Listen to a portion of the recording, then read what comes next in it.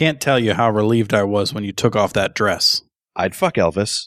And you didn't have a dick. You're a whore? It's True Romance.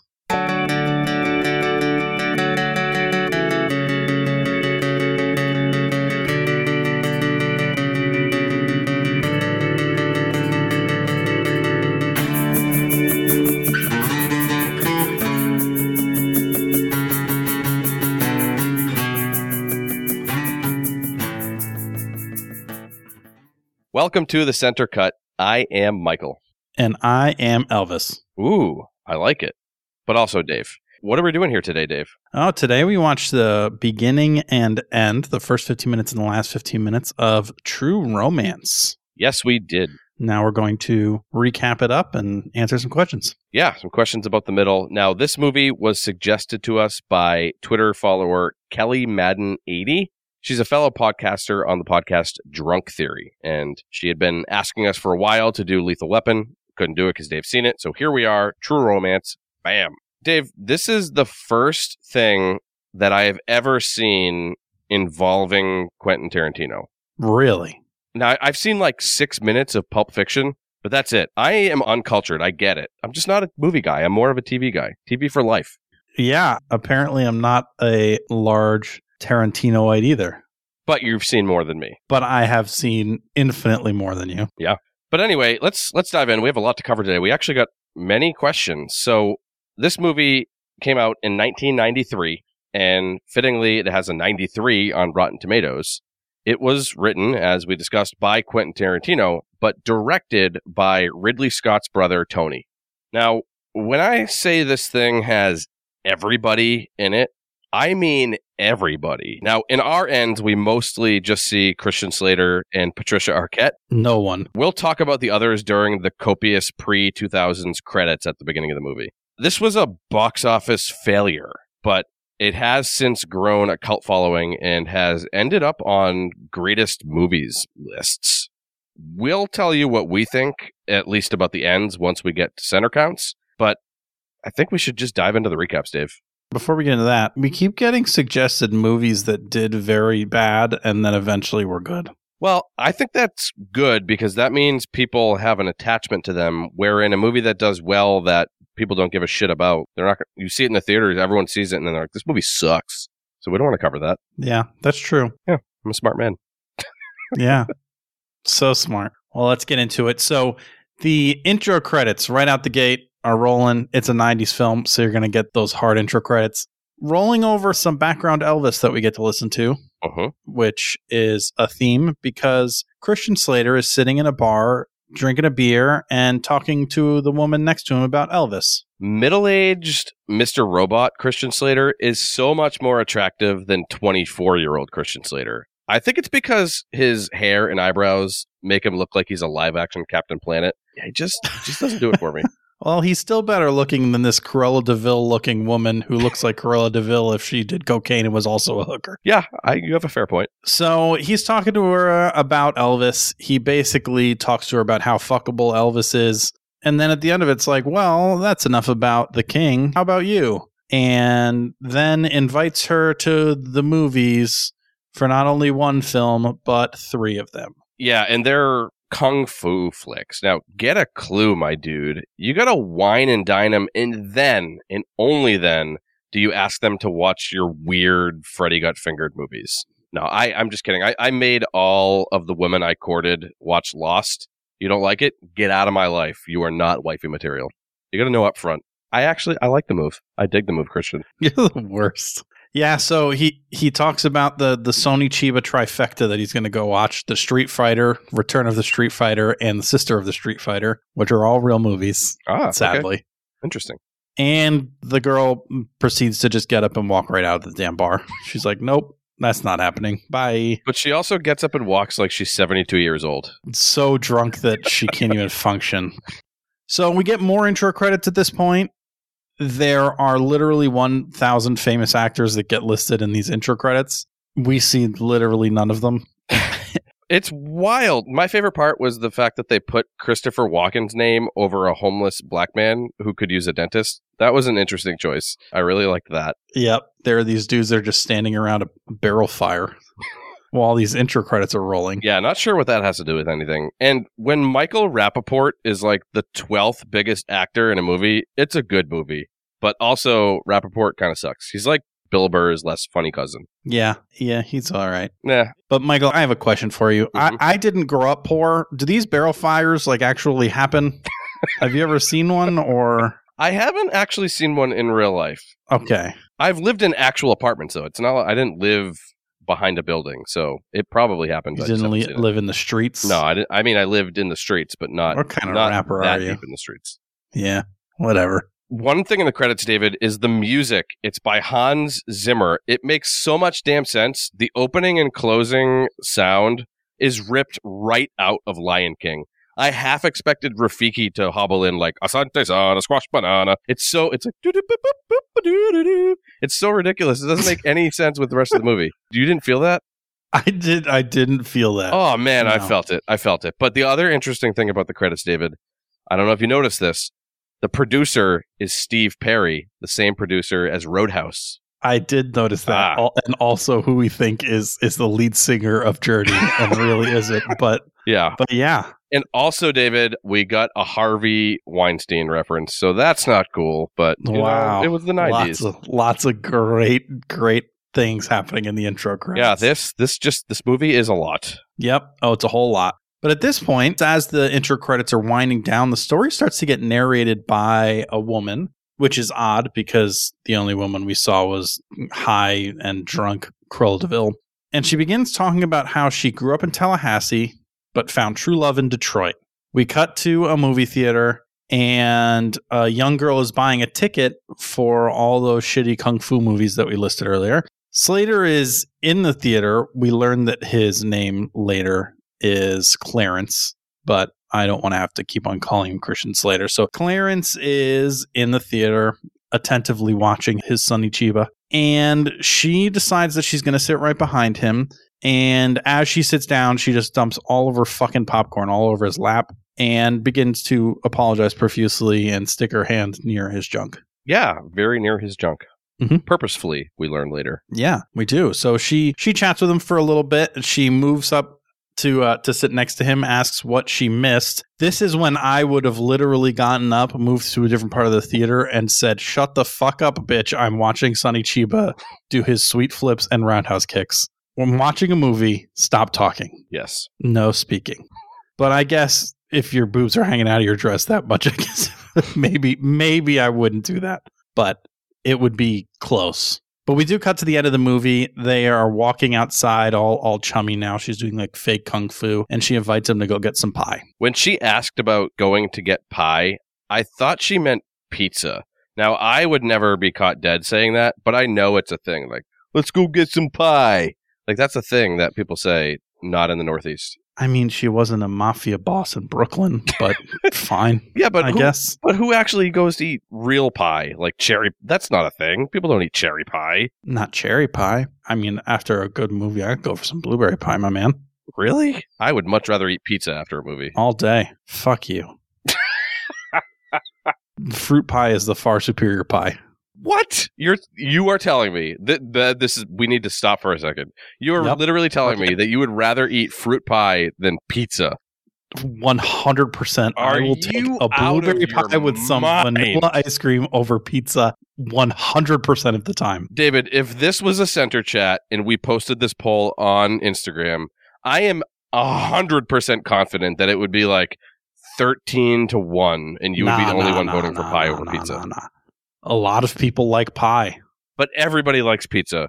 No, I don't like pizza. What is wrong with you? It's like meh. I have it every once in a while, and it's fine. My It's a God. problem. It's a problem. I grew up in Southern Connecticut. I was 20 minutes away from what's heralded as pretty much the best pizza place in the United States.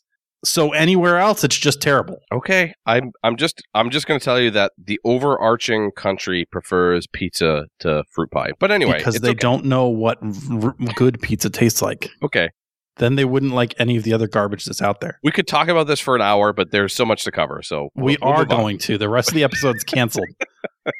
Apple, blueberry, strawberry rhubarb. Ugh. The list is endless. I prefer the mathematical pie equation to fruit pie. That's how much What I is don't like fruit pie. wrong with you? You could take your 3.14 inches and shove it right up your damn ass because fruit pie is the best type of pie. Moving on. Did you like my pie math joke about your small penis? Mm-hmm. Good. I'm glad. So we cut to the diner and we are in the middle of Clarence giving his only move at this point, talking about Elvis and how fuckable he is. And we hear the tail end of it. That's enough about the king. How about you? And he decides to ask her a bunch of questions. She says, I don't know, as like 90% of the answers to most of the questions. So I was confident that this movie was going to be about a woman who has amnesia and doesn't understand what's going on. Yeah, she does say at the end, one of the questions is, what's your turnoffs? And she says Persians, which, I mean, to each their own. Weird. That probably wouldn't fly in 2021, but Pizza. But I'm hard same, especially like the Persians in the Bravo show Shahs of Sunset. If that show was a glass of milk, I would smash it with a baseball bat. That one mustachioed dude who looks like Mr. Potato Head specifically, hard yuck. Persians can go. I'm just going to say it. I don't know. There have been some like Persian movies. I don't know. Shahs of Sunset, trash. Fine.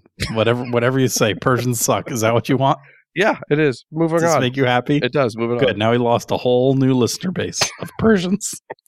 We'll sweep it under the rug. Yes. So then he brings her to a comic book store. We learn that he works there. So she leaves and they never talk again. The movie's over. I mean, honestly, like, read the room, my dude. You don't take a woman to a comic book store like, you want to see the #1 Nah. Spider-Man? Like, no, come on. If a woman asks you to eat her pie, first, she's definitely going to want to eat some fruit pie because everyone loves fruit pie. If she asked me to eat her pie, you know my saying, I would. but- Yeah, I mean, if she asks to eat pie in general, you assume that first she wants to enjoy a delicious piece of fruit pie that you would have after any nice meal like Christmas or Thanksgiving. And then she wants you to eat her pie. Yeah. I mean, that's just the assumption that would be made. But before that, let me bring her to the place I work, which is a comic book store, and I'm a loser. Yeah, I just read the room. Read the room. Do you want to talk about how you hate comics now? I've already talked about it. Comics are lame. I'm a nerd. I am a nerd. But comic books are not within my nerdery. Fine. So in the comic book store, they talk about how generous his boss is. Wink, wink. And they head back to his place to fuck. David, I am fairly certain, though I'm too lazy to fact check, that at this point in our podcast history, we have seen more male butts and dicks than women's breasts or vaginas. I'm confident you're right, and it's sad. But Isn't I'm that like, crazy? So, A, screw you narrative that the industry is sexist, because we've seen more male parts. But B, I've said it before, but sex in non-porn media makes me uncomfortable. What am I supposed to do with my hands? Am I supposed to get an erection? Is that frowned upon? Like, what am I supposed to do here when I'm watching this? This one in particular was a little rough. I'll agree with you. Usually I don't agree with you because I'm all for seeing a boobie. But this one in particular was rough. First, we saw Christian Slater's really, really white bald ass right in front of his little shrine of Elvis that he has in the background. Thank you. I'm so glad that you caught the bust of Elvis watching them fuck. Yeah, watching his sweet ass. And then, there was just a faint amount of thrusting, and it was just uncomfortable. It was just uncomfortable. And then after they were done, they sat on the edge of the bed and held hands, which is also the weirdest move. Like, okay, we're done. No, well, let's lay in the bed. No, I'd much rather sit up on the edge of the bed with you, about 1.5 feet apart, and just hold hands while we pray to Elvis. Yeah, pray to Elvis. But also, this is a major motion picture, Christian Slater. You couldn't clear up your back knee before you showed off your torso to millions of people. Yeah, where is makeup? Very brave, Christian Slater. So he wakes up a moment later for us, but who knows how long for them. And she's not in bed anymore. So we find her out in front of a big billboard for off-road truck, and she's crying. Mm-hmm. At this point, he makes his way out, and she confesses that she is a call girl that was hired by his boss at the comic store because he needed to get laid. I don't know if that means that he's been just slacking at work or if he's just, his boss is like, he's a nice dude. He deserves some pie for his birthday in both senses. Yeah, it all makes sense now, David. my question to you is, do you think that his boss paid extra for her to lick his hairy chest? Ooh, yeah, good question. I don't think that was his chest. What was that? I think it was lower, and I think it was like around the belly button area, which makes it even more frightening. Yeah, I'm sorry. This is a fault of myself, and Ashley gets so mad at me. I don't know the difference between chest and stomach. Like, I call your entire area from neck to your pelvis chest, even though the bottom part is not the chest. So yes. I mean, chest ends where the ribs end here, homie. I know. It's one of my faults. It's a hole in my knowledge. That seems like just a really easy fault to correct. like we literally just corrected it. Like, well, it's done. Right. Your fault is done. Your chest ends where your ribs end. Okay, well then, do you think his boss paid extra for her to lick his hairy belly button? 100%. Yes. All right, perfect. But really, when it comes down to it, Clarence was just happy that she didn't have a dick when they got back, because he thought it was too good to be true anyways. But is still gracious about it. Is like, hey, I had a great night. It was really fun, and I got to jerk off to Elvis. So what could be better? And that's where our first 15 minutes cut off. What a place to end. Now, David, the second section, or the last 15 minutes, began at 1 hour, 41 minutes, and 32 seconds into the movie. That's a ways. That is a ways in. Now, we begin with Clarence, and he is listing off movies such as Mad Max and The Good, the Bad, and the Ugly, while pouring a mountain of sugar into his coffee. Man after my own heart. Same. There is some sort of war movie playing behind him on a projector, and I got the impression that this bushy eyebrow man talking to him is a director. I don't think it's explicitly said, but I think he's a director. Something along those lines. Okay. He works in the higher up movie industry. Yes. Now, he says he wants to see Dr. Zhivago, which I think we're supposed to understand is code for cocaine. We have a question on it, so we'll talk about it then. I did do some quick research. It doesn't appear to be nationally recognized, as Urban Dictionary came up with diddly squat. So if Urban Dictionary doesn't have it, then I don't know what it means. I kind of got the impression that that is who Clarence had said brewed. You don't brew cocaine. I mean, how do you? Cacao. I mean, you brew coffee, but not cocaine. Cacao. I don't know.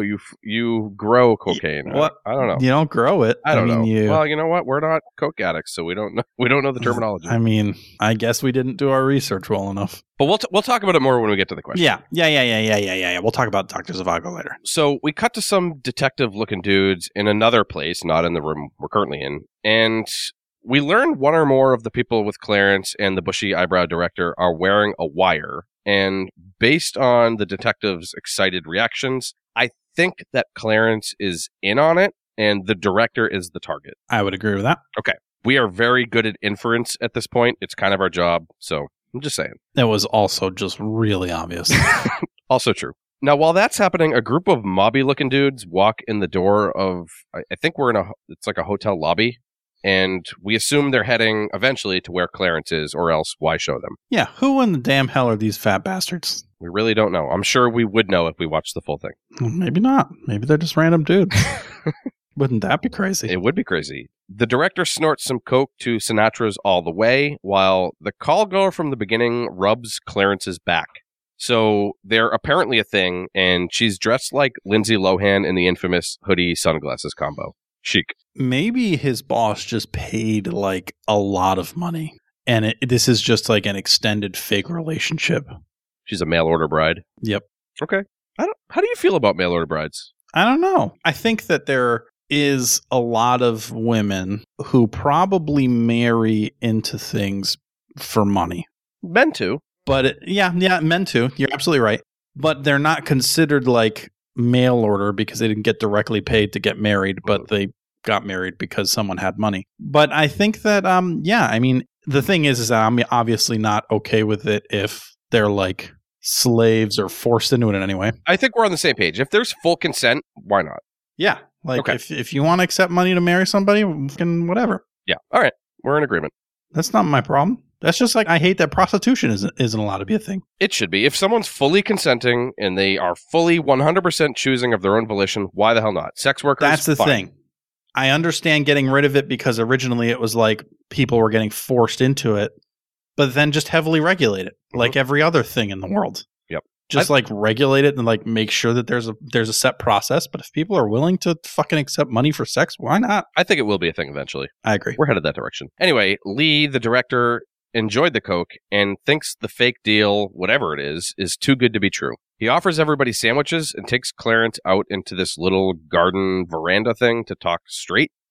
And David, you know how molesters lure kids into vans with candy? Mm-hmm. I would definitely be duped into many horrible things with an offer of a sandwich. I love me a sandwich. It's the perfect meal. You got the meat, you got the cheese, you got the bread, and like whatever other shit you want to put on it. Perfect. Sandwiches are good. Yeah, I'm glad we agree. Better than Pie's pie. better. No. I could be lured into pretty much anything with pie. All right. Ask my wife. Good to know. Now, David, I guess now is a good time to tell you that this director guy was in one season 2 episode of Lost as a custody attorney for Walt. Buttered me up with pie talk and then brought in the Lost to bring me right back down. Huh? Yeah. He's much older, obviously, in Lost, but Lost strikes again, baby. I feel like I've seen him in other stuff too. I don't know what, but I've definitely seen him before. Yeah, he's in a lot of stuff. So this sweaty-looking guy, Elliot, is also wearing a wire, except I think we're supposed to understand that he chose to wrap his wire around his dick. Yeah, I'm pretty sure he's just like fondling his dick and it's like screwing up audio quality. I'm not even joking. Like, he keeps wrangling his crotch like he's trying to shake dice to get Yahtzee. It's ridiculous. That's a particular question is like, all you ever see with a wire, right, is like the wire, which is usually like whatever, taped to somebody's chest or whatever that is. But in this one, I mean, and when I say chest, I mean the upper chest, not the lower chest. And I always wondered, like, where, like, there has to be like some kind of battery pack or something, you know? Mm. But in the 90s, I would expect them to have like a Walkman size battery pack. They just have a boombox on their shoulder. Yeah. So, I mean, where are you going to put that? Because you don't want to get like pat down and have somebody feel it. You're going to tape it right to your inside your thigh next to your dick. All right. Yeah, I guess I understand the logic. But why is he rubbing against a door like a feral cat? Yeah, I mean, there is the big question is, so you have a battery pack that's the size of a Walkman taped to your inner thigh. Why are you fondling it?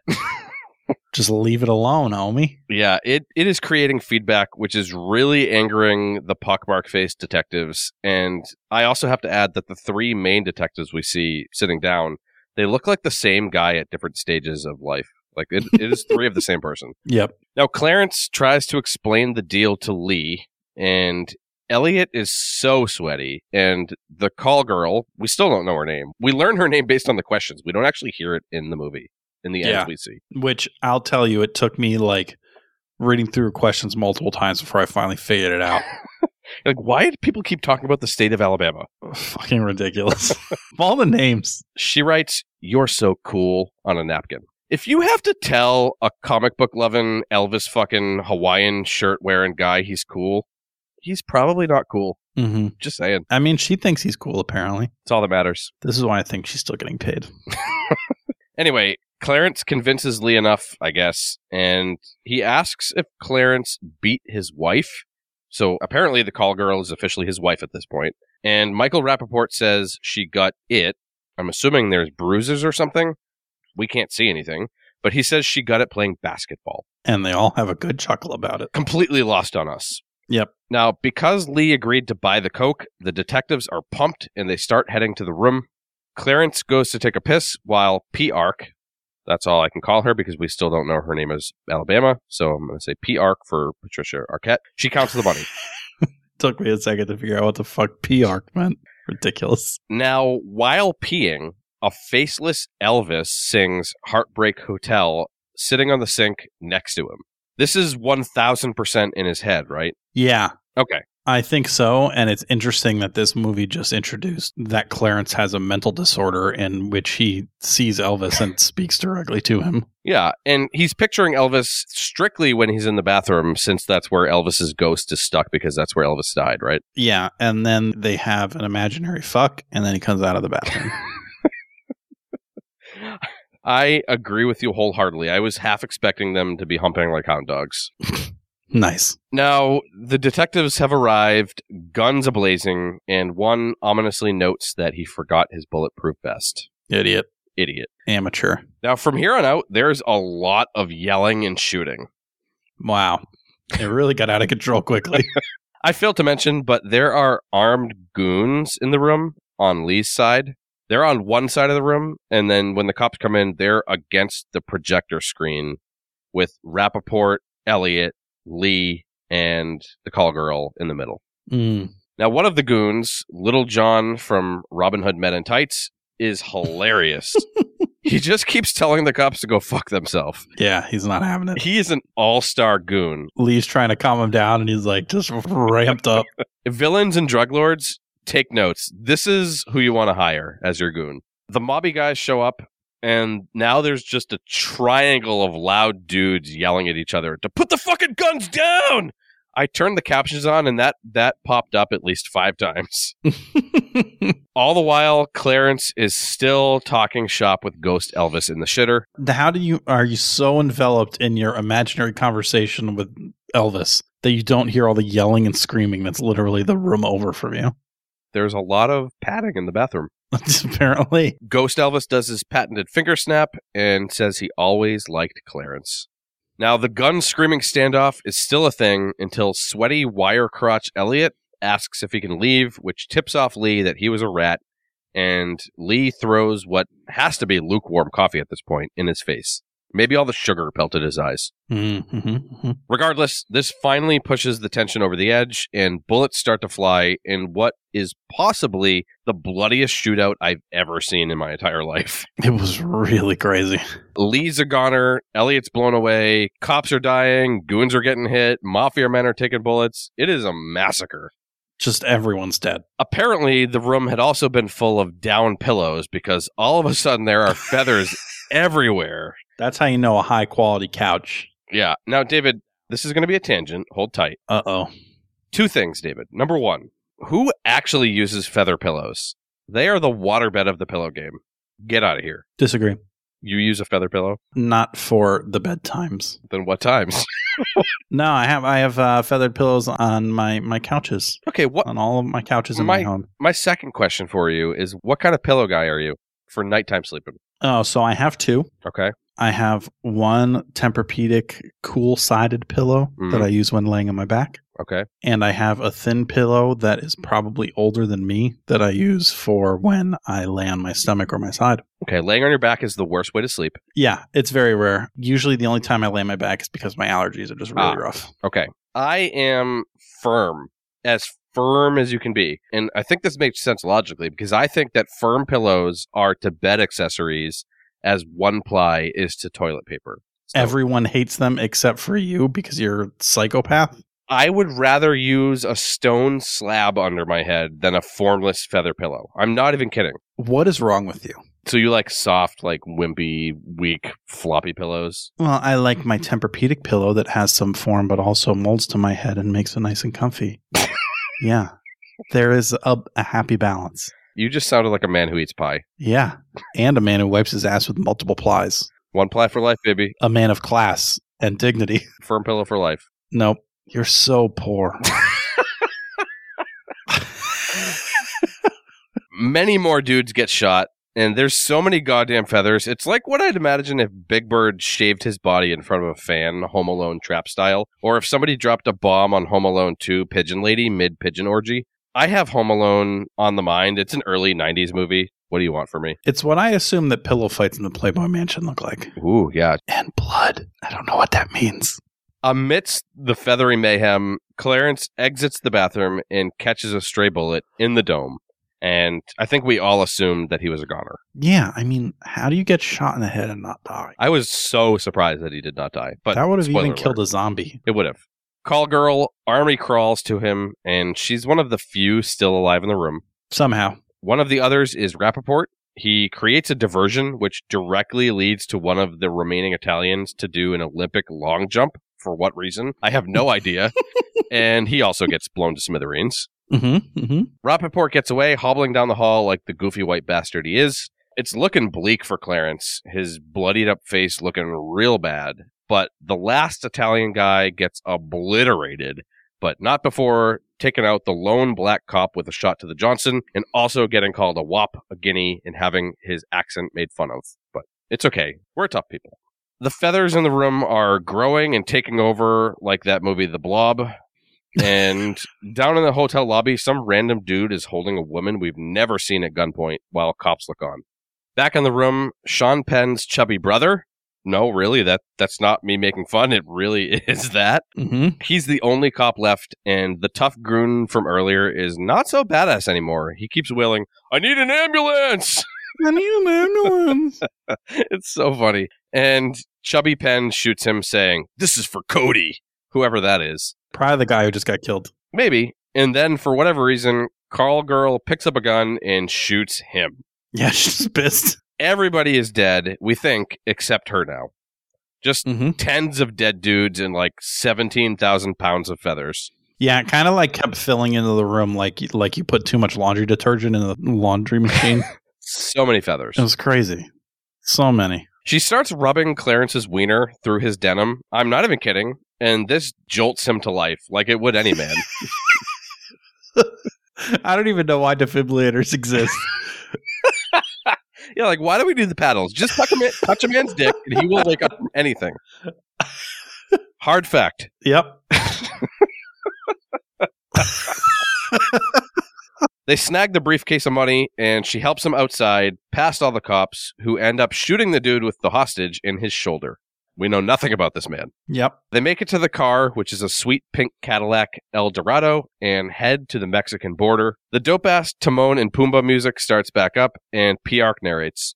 There's a flash forward, at least a couple years, I assume. As far as we know. I guess we don't know. Maybe they had a kid already, but they're on a beach. Slater has traded in his Presley glasses for a pirate eye patch, and they have a cute little boy who they named Elvis. The Lion King music cranks, we see a beautiful sunset, and I swear to God, I thought it was about to break into Na Savenya Barabisa, and then the credits kick in, and that's the end of the movie. What a movie. What a frickin' movie. You know who we didn't see? Brad Pitt. Christopher Walken. Gary Oldman. Samuel James L. Jackson. Gandolfini. Everybody ever. Dennis Hopper. How are there this many famous people packed into an hour that didn't exist on either end of the rest of the movie? I don't know. It's crazy. We'll talk about it. But David, before we answer some questions and before we get to center counts, I think we should have a center commercial. Oh, I think we should. Center commercial. It's a commercial time. Home. Today's episode is brought to you by DB. DB is a Scandinavian brand that makes backpacks and bags to help people on the move stay ready for anything. From the streets to the peaks, DB's gear is travel tested by some of the world's best athletes, adventurers, and creators. Over the past decade, DB has designed and developed, released and refined the best bags in the market. With DB's patented hookup system, you're able to attach smaller products to your backpack, roller, or tote. You know how Clarence and his wife were able to grab that suitcase and get out of there at the end? It's because they packed the right bag. DB is that right bag. Now, we are teaming up with DB to exclusively offer our listeners 10% off your next purchase by using the code POD10. That's POD 10. Or going to the link in our show notes. DB. It's time to move on. Time to get going.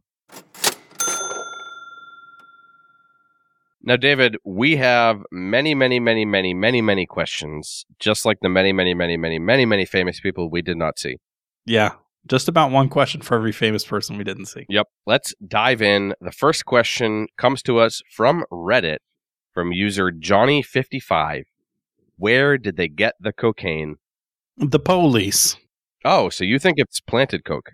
So the reason I think that is because there is a point where Lee and Clarence are having a conversation, and he's like, how do you know that this friend of yours in the police department is who he says he is? So I think that like there is some truth to that, in that the police are involved in this. What I think he, positioned to Lee was that he has a dirty cop friend who stole this out of lockup or whatever, and we're selling it. But what I actually think it is it was some seized coke at some point or another that they are purposefully using for the point of trying to bust this director dude. Okay.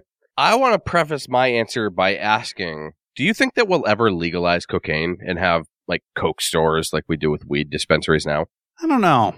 I think that the reason weed was able to get to the point that it is now is because it doesn't have too drastic of an effect on your ability to function.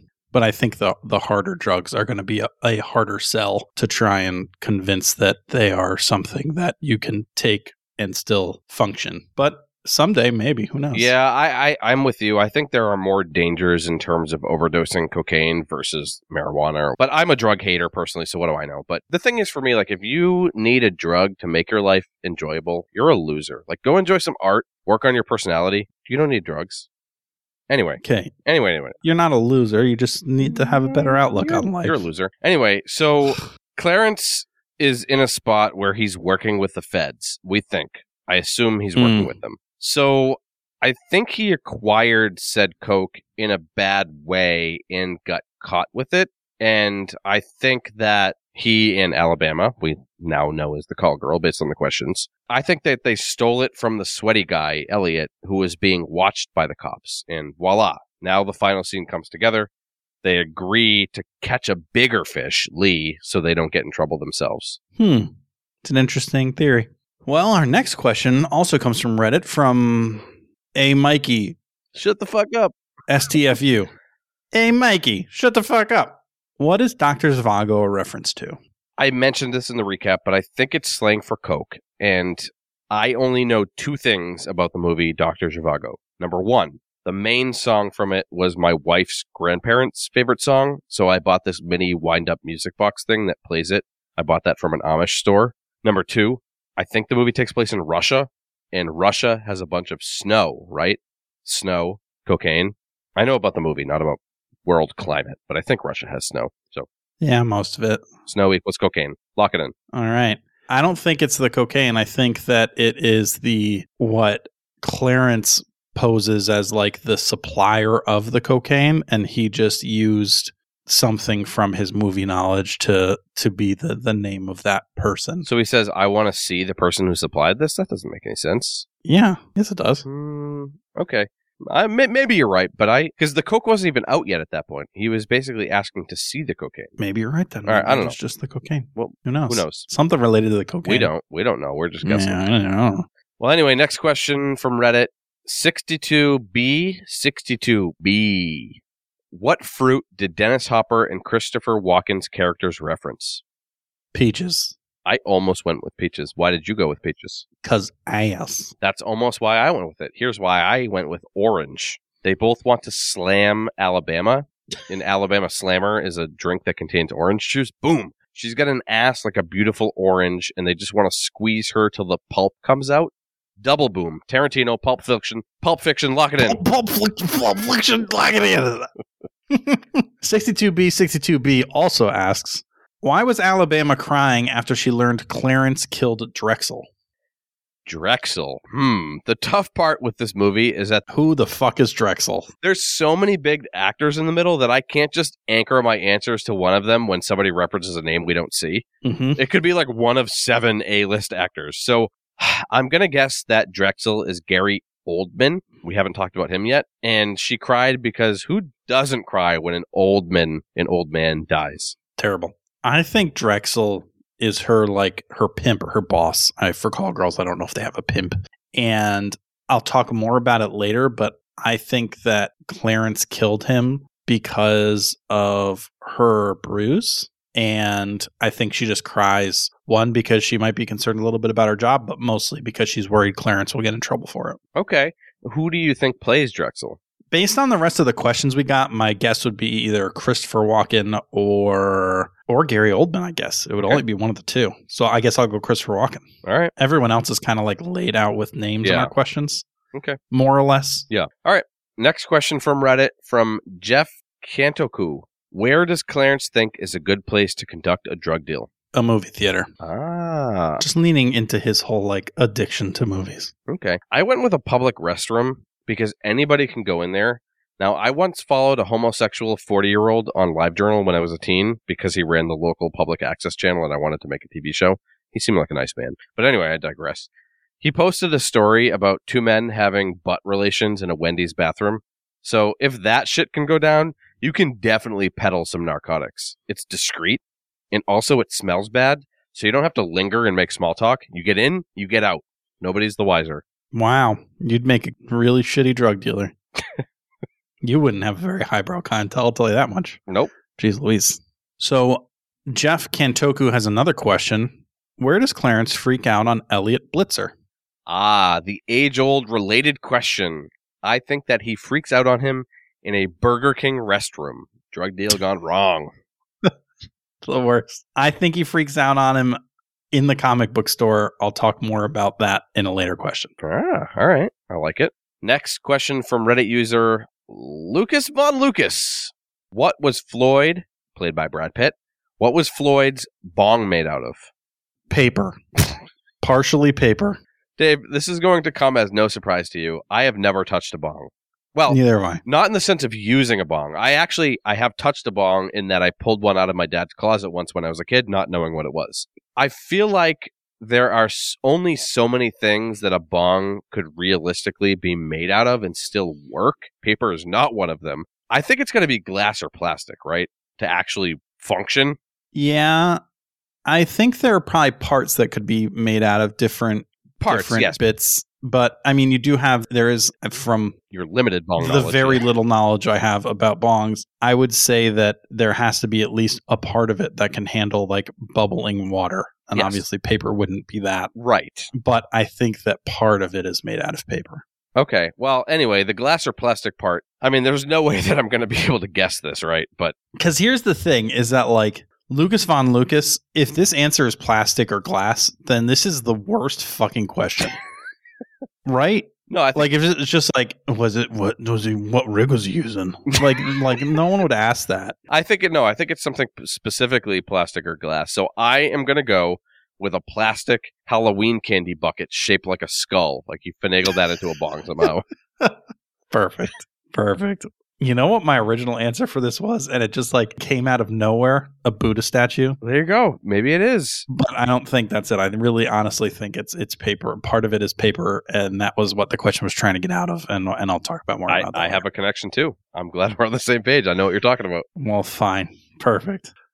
What did Alabama do when Virgil, who was played by James Gandolfini, gave her one shot? Cue the 8 Mile music. You only got one shot. Mom spaghetti.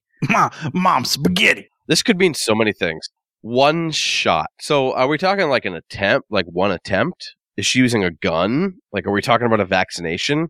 Now, we have an adjacent question later that makes me think that it could be some sort of oh no, the only other question from James Gandolfini. So I am going to go with she jabs him with it, and I think that it is ketamine.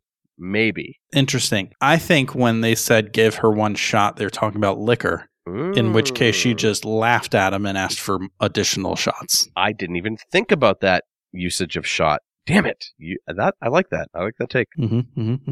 Last question from Lucas Von Lucas. This is a 3-parter. Who played the character who said men and women have pantomimes that give away lies?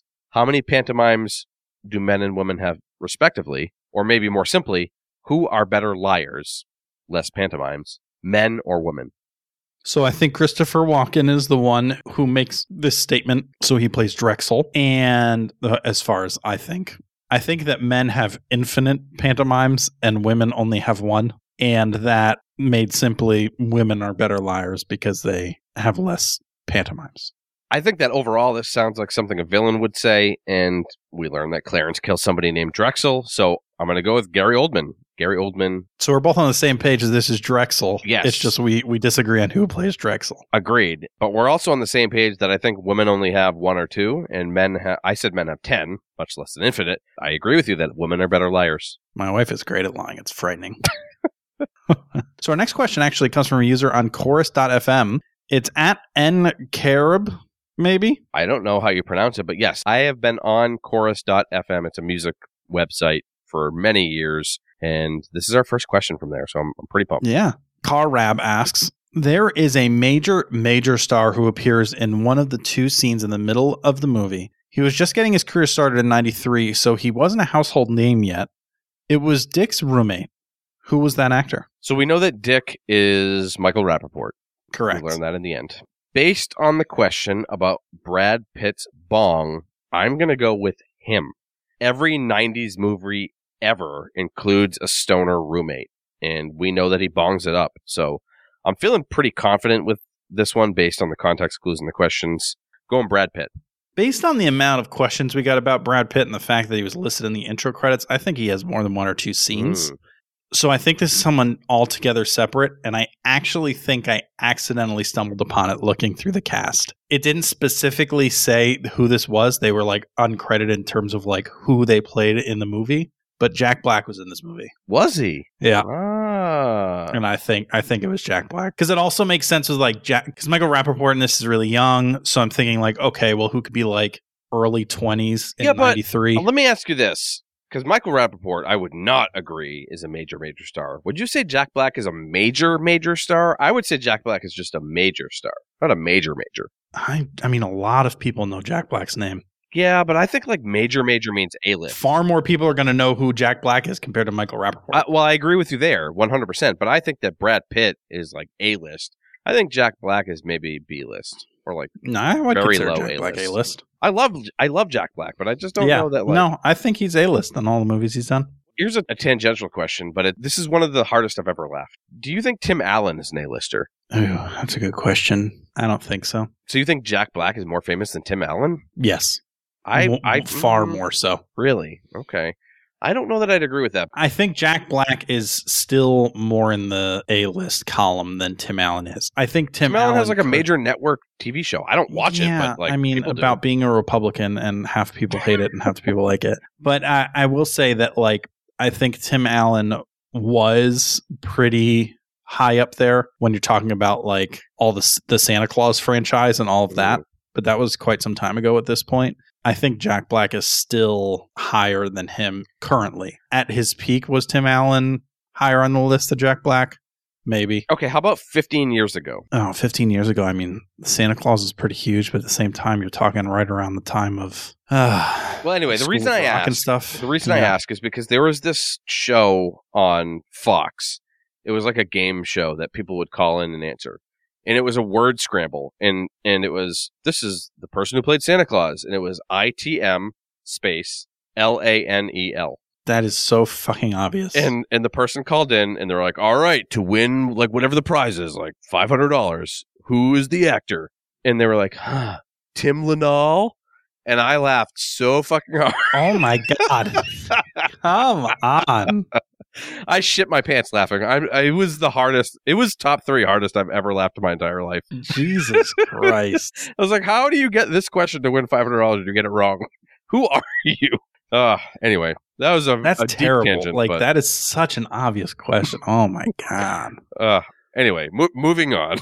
Yep. Moving on. I like how you just somehow managed to bring Tim Allen into conversation just to talk about that dumb story. I don't even know. Next question comes to us from Instagram. Fellow podcaster at Society Owes Me a Gen X podcast. What does Alabama taste like? Peanuts. As one of their top exports, Alabama grows nearly half of the U.S. peanut output per year and has more than 900 peanut farms. So, I mean, it's got to be peanuts. I like the research. I'm kind of similar. I think that this is said by Clarence. And because of that, I think it's going to be something Elvis adjacent. Like, you taste like a hunk of burning love, or you taste like a peanut butter banana sandwich.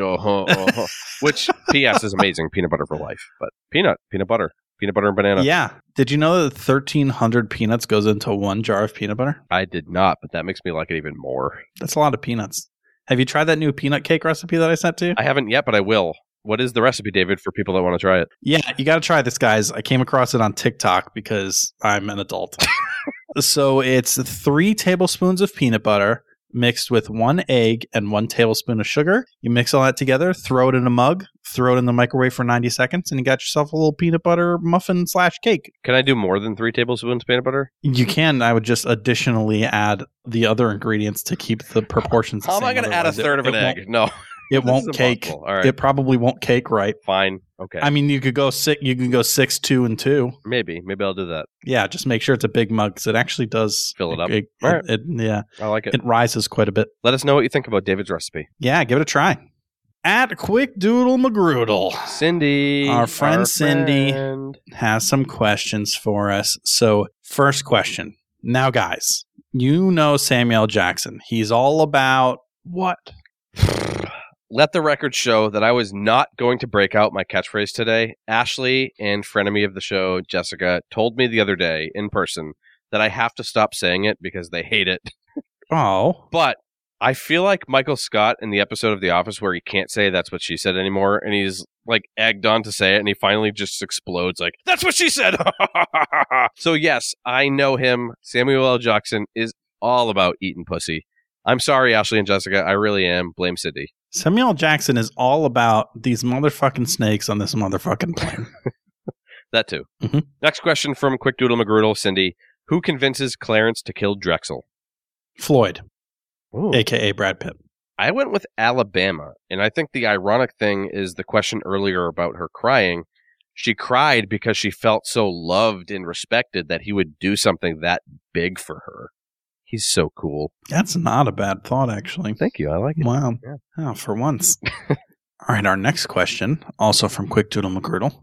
Why does James Gandolfini say, stick it in me, baby, come on, stick it in daddy? And who is he talking to? I toyed with the idea of making this be a dildo of some sort, simply because the idea of Tony Soprano asking Carmela to insert a salami-shaped piece of silicone in his rectum and saying, gabagool, it makes me snicker. But instead, I went with a tie-in to a prior question, and I think that he asked Alabama to shoot him up with ketamine because she's his escort, and he likes to try to bang it out before he passes out. So he's like, stick that ketamine in me, and he's going to try to bone her before he falls asleep. Interesting. So I think that James Gandolfini is a drug mule, and he's asking Dick to shove cocaine up his ass. I don't know why I picked Dick, but I did. Oh, yeah. I didn't, it didn't even dawn on me that I wrote the sentence, Dick, stick it up my ass. Yeah. Mm-hmm. Mm-hmm. Well, James Gandolfini wants Dick to stick it up his ass. All right. I didn't think of the drug mule aspect. I kind of like that. Last question from Cindy. Alabama obviously didn't get hurt playing basketball, but what did happen? Drexel hit her, so Clarence killed him. So following up on the last question, Tony Soprano thinks that he's going to get shot up with ketamine, but she's actually shooting him up with something to kill him, like rat poison, because he's some drug guy or whatever. I don't know. But got to get those drug guys. But when he realizes what she's doing, he starts flailing his big, hairy Italian arms and legs and pow, right in the kisser. Interesting. All right. So our last set of questions here is from Twitter. At Kelly Madden 80, the podcaster from Drunk Theory. She was the suggester of the movie. Yes. So it only made sense to have her be last. Why does Elliot Blitzer, played by Bronson Pinchot, get arrested? I mentioned this earlier, but I think he's caught dealing drugs to Clarence in a public restroom. And just so I can spread out on my guesses and maybe get one of them right, I'm going to go with McDonald's this time. So a McDonald's restroom, the saddest place on earth. So, I mean, it's obvious from the few minutes that we see of Elliot here that he's a fucking moron. So I think that I also think that he was trying to sell drugs, but I think he was literally in the comic book store and tried to sell them directly to a police officer and then gets arrested. So we have similar, we're on the similar wavelength, just different places. Yes. Okay. Next question from Kelly. What did Floyd do with the last page of Clarence's letter? He used it as part of his bong.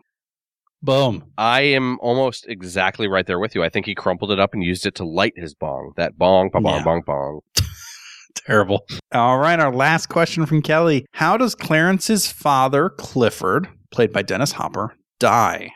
Oh my God, I forgot Dennis goddamn Hopper was in this movie too. So many people were in this movie. Our season 1 finale, Hoosiers alum, Dennis Hopper. Now, I think that he gets killed by Gary Oldman. And this is the impetus Clarence needs to then kill Gary Oldman after Alabama tells him that he should do it because he'll be so cool. And I just think it's like a neat little bow. I just tied it all up. You're welcome. I think he gets killed in a random mugging. And because this was in the 90s and it was probably racist, it was Samuel Jackson. Because what the fuck else was Samuel Jackson doing in this movie? There's just so many people and so few ideas. I just want to watch the middle of this just to see who the fuck all these people are. Yeah. We'll talk about that, David. We will talk about that. And you know where we're going to talk about it? Where are we going to talk about it, Michael? Center counts. Oh. Center counts. David, what do you give this? Ooh, you know what? This is a hard one because I really like all of the actors that are in this that I didn't see. So I really want to watch the middle. And if I judge off of like how badly I want to watch the middle in this, plus I don't hate the ends. I'm going to go 4, I think. 4. Okay. I went with a 6. Wow. It just feels so epic. It feels very, very, very of its time, but also timeless. I know that makes zero sense, but it's like the only way I can describe it. Maybe this is a sign I should finally check out a Tarantino film. I'm just so intrigued to watch the middle, to see how everything connected, and to see all the younger versions of the big stars we missed. Is there more of the Simba music? God, I hope there's more Simba music. Yeah, I mean, I feel like of all of the Tarantino films that I've seen, this is very kind of falls in line with them, where it kind of takes a lot of twists and turns. What we watched were 2 ends that could have very well been from 2 completely separate movies. So the middle has to be like wild now, you know? Yeah, I agree. 6 out of 7. I mean, I think I would have given it higher if I saw some of those actors on either end. I'm a little disappointed that I didn't. So judging off of what I saw for, I have a feeling I'll like it better than that if I go back and watch it, which I probably will. I definitely will. It's on HBO Max, so it's going to happen. All right, David, we covered a lot of ground today. We thank you all for being here. But before we exit stage left, what do we have coming up? Coming up. Get excited, everyone. So first, we're going to have our next center chat, which will be coming out next Wednesday. And our question falls in line with this movie pretty well. Would we rather be a drug dealer or a call girl? Like Clarence or Alabama. I like it. Yeah. And then after that, the following Wednesday, which will be August 25th, we are going to be covering the season 2 of Outer Banks. We covered the season 1 of Outer Banks right when it came out almost a year and a half ago. This is, I think, the first show that we covered that season 2 has come out since we covered season 1 right out the gate. So pretty exciting that we're going back to season 2. Yes. We will have watched the full first season in preparation. So we know a little bit about what will be going down. Again, we thank you all for being here. Please send us feedback at thecentercutcast@gmail.com. Yeah, and you can follow us on all the social medias, but the big one is Instagram. It's where we post all of our center chat questions, so you can weigh in and some art and things like that. So Instagram's where it's at. We would love to see you there. Yeah, stop by. You can go follow the podcast and leave a review. We'd love to see one of those. Yes, please. All right. Just like the bullet in your eye socket, it's always better in the center.